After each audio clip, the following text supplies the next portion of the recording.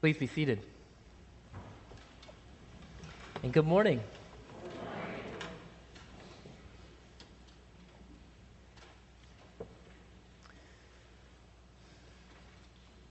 On this first day of 2023, I want to ask you a question, all souls. What's in a name? What's in a name? Names tell us a story about ourselves, about our community, about our time and our place in the world. What's in a name? My name is William Smith Bryant. And that is a very boring name. I'm sorry, Mom. Sorry, Dad. It just is. It's kind of generic. But it tells a story. I'm told by my parents that I am named after two people. The first name comes from my father, William, and his father's name was also William. I'm told that I could have been a Wiley, but that it was changed to William at the very last second. And I think about that a lot because I feel like my life would have been radically different if I were a Wiley. I don't know why I think that. My middle name is Smith. I inherited that name from my mom's college professor and mentor, Temple Smith. And my third name is Bryant. It's my family name. It's the name that has been passed down from generation to generation for Lord knows how long. All of these names, William, Smith, Bryant, tells a story. It tells a story about who I am, who I might aspire to be, the people who have come together over the centuries and the decades to form who I am. I am named after my father and his father to honor him. I am named after my mother's professor because he was a brave and wise and creative person. I have a family name because I, like you, am a product of centuries and centuries of human existence. What is your name? What story does your name tell? That's the story, that's the question I want you to reflect on this morning. If you're having trouble recalling the stories of your name, and assure yourself that you do have a story for your name. If you're having trouble, though, I'd like to look at literature to discover how the ways in which names and stories and books tell us something important about the characters. One of the things I love most about reading is discovering the meaning of characters' names in the novels that I read. Oftentimes, authors will give their characters names that tell us something really important about the characters in the story. These are little Easter eggs that make us look back after the story is told, that make us go, oh yeah, that's why you're named that. A good example of this is Scout from Harper Lee's To Kill a Mockingbird. This strong female protagonist who asks all the questions, who's very brave and fearless, who's always pushing the boundaries of things. Scout. It makes sense. Another example of this comes from my favorite book, the Harry Potter series. Some of you might recall Professor Severus Snape.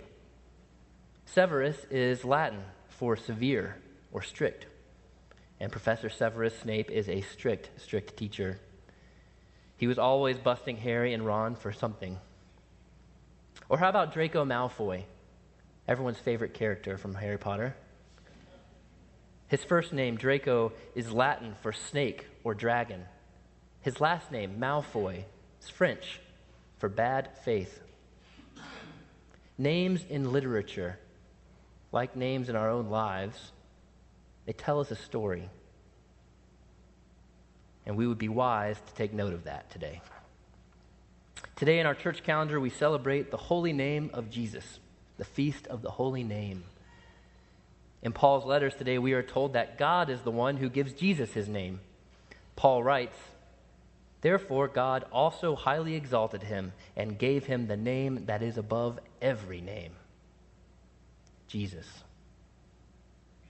And in giving Jesus his name, God tells us something important about Jesus' character and the critical role that Jesus will play in this story. But it's complex. It's not just Jesus' name that tells us about the character of Jesus, but the context, the whole situation surrounding his naming. In Luke's gospel today, we hear that after 8 days had passed, it was time to circumcise the child, and he was called Jesus. The name was given by the angel before he was conceived in the womb. It was a custom in ancient Judaism to name a male child at the time of the circumcision, 8 days after the birth. This was a critical ritual in that ancient tribe of people. In this act, he was made a member of the people of God in the eyes of the tribe, in the eyes of ancient Israel. That Jesus' parents leaned into this ritual, this custom, that they had him circumcised and named him on the 8th day after his birth. This tells us that Mary and Joseph were law-abiding Jews. They were fully committed to that covenant, the law of Moses. This naming story, the surrounding context, it informs us that Jesus comes into this world fully supported by Jewish law. He's reverent, upstanding, planted in the law, in the covenant of Moses and Abraham. He is not just this new embodiment of the covenant to come, but he stands firmly in the covenant of his ancestors. And that is important to know about Jesus' character in this story. But that's not all. The very name Jesus tells us a story as well. It tells us something very critical about this character, Jesus, just as our names tell us a story. Earlier in the Gospel of Luke, through the angel Gabriel, God tells Mary that she will conceive and bear a son, and that she is to call him Jesus, and that he will be great, and he will be called the Son of the Most High. In naming Jesus, God is telling us something critical about the character of the Messiah, this kid from Nazareth. The name Jesus is Greek. It's a form of the Hebrew name Joshua, which means the Lord helps or the Lord saves. So when we gather like this on Sunday morning to celebrate the holy name of Jesus, we are celebrating God incarnate, who has come to help and who has come to save God's people. Now, I'd like to point out that this was a crazy thing to do, to name your child Jesus.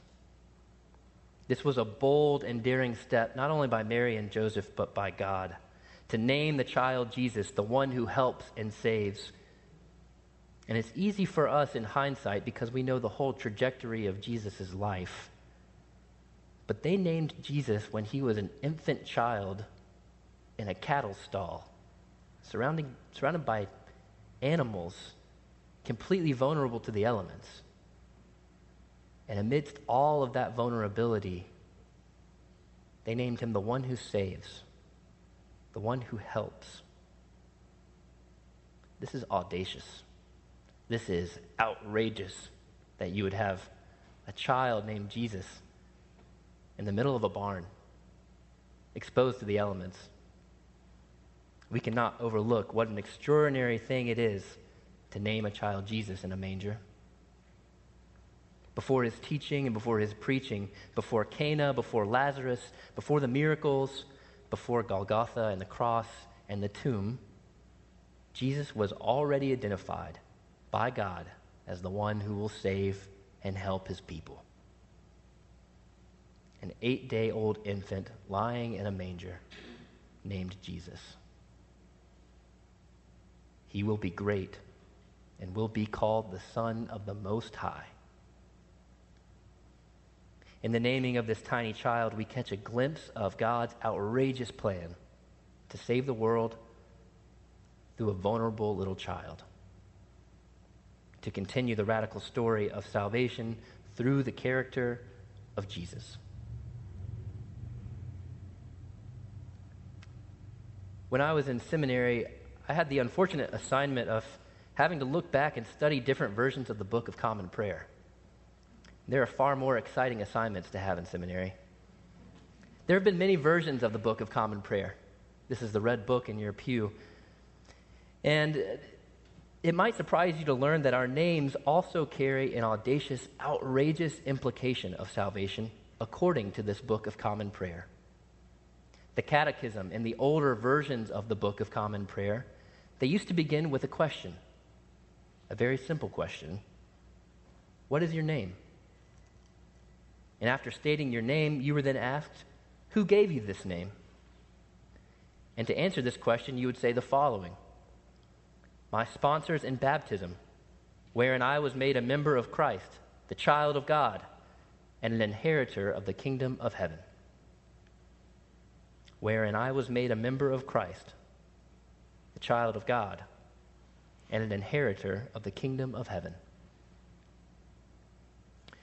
Friends, when we too, like Jesus, lean into our rituals, when we lean into our ancient customs and traditions that hold us up, even when we can't hold ourselves up, when we are given our names in baptism, when we are made a member of Christ, a child of God, and an inheritor of God's kingdom,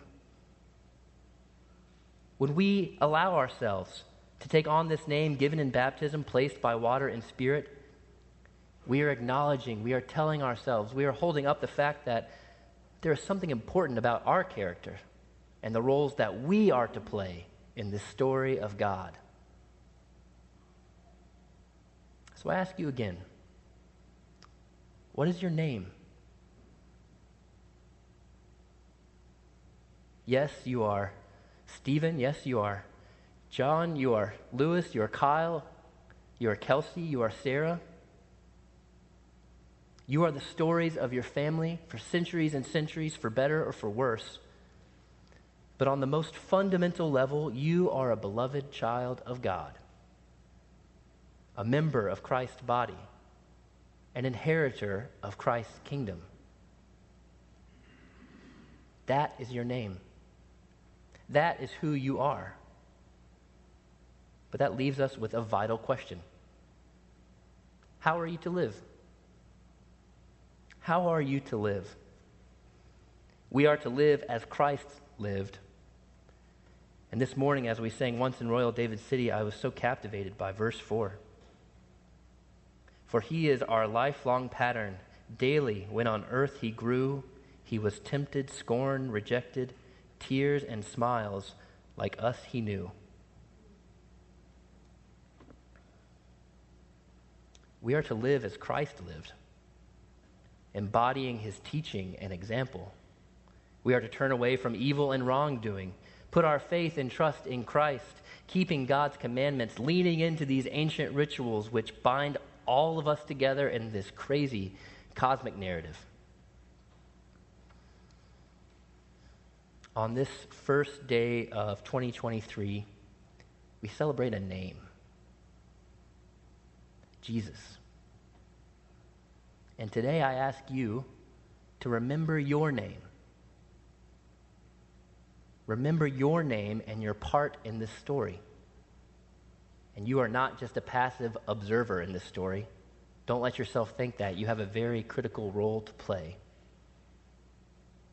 The audacity, the outrageousness of God's plan continues in our own names given to us in baptism. These names identify us with Jesus and the story. And in his holy name, we claim our true identities. Beloved children of God, members of Christ's body, inheritors of Christ's kingdom. That's what's in a name. Amen.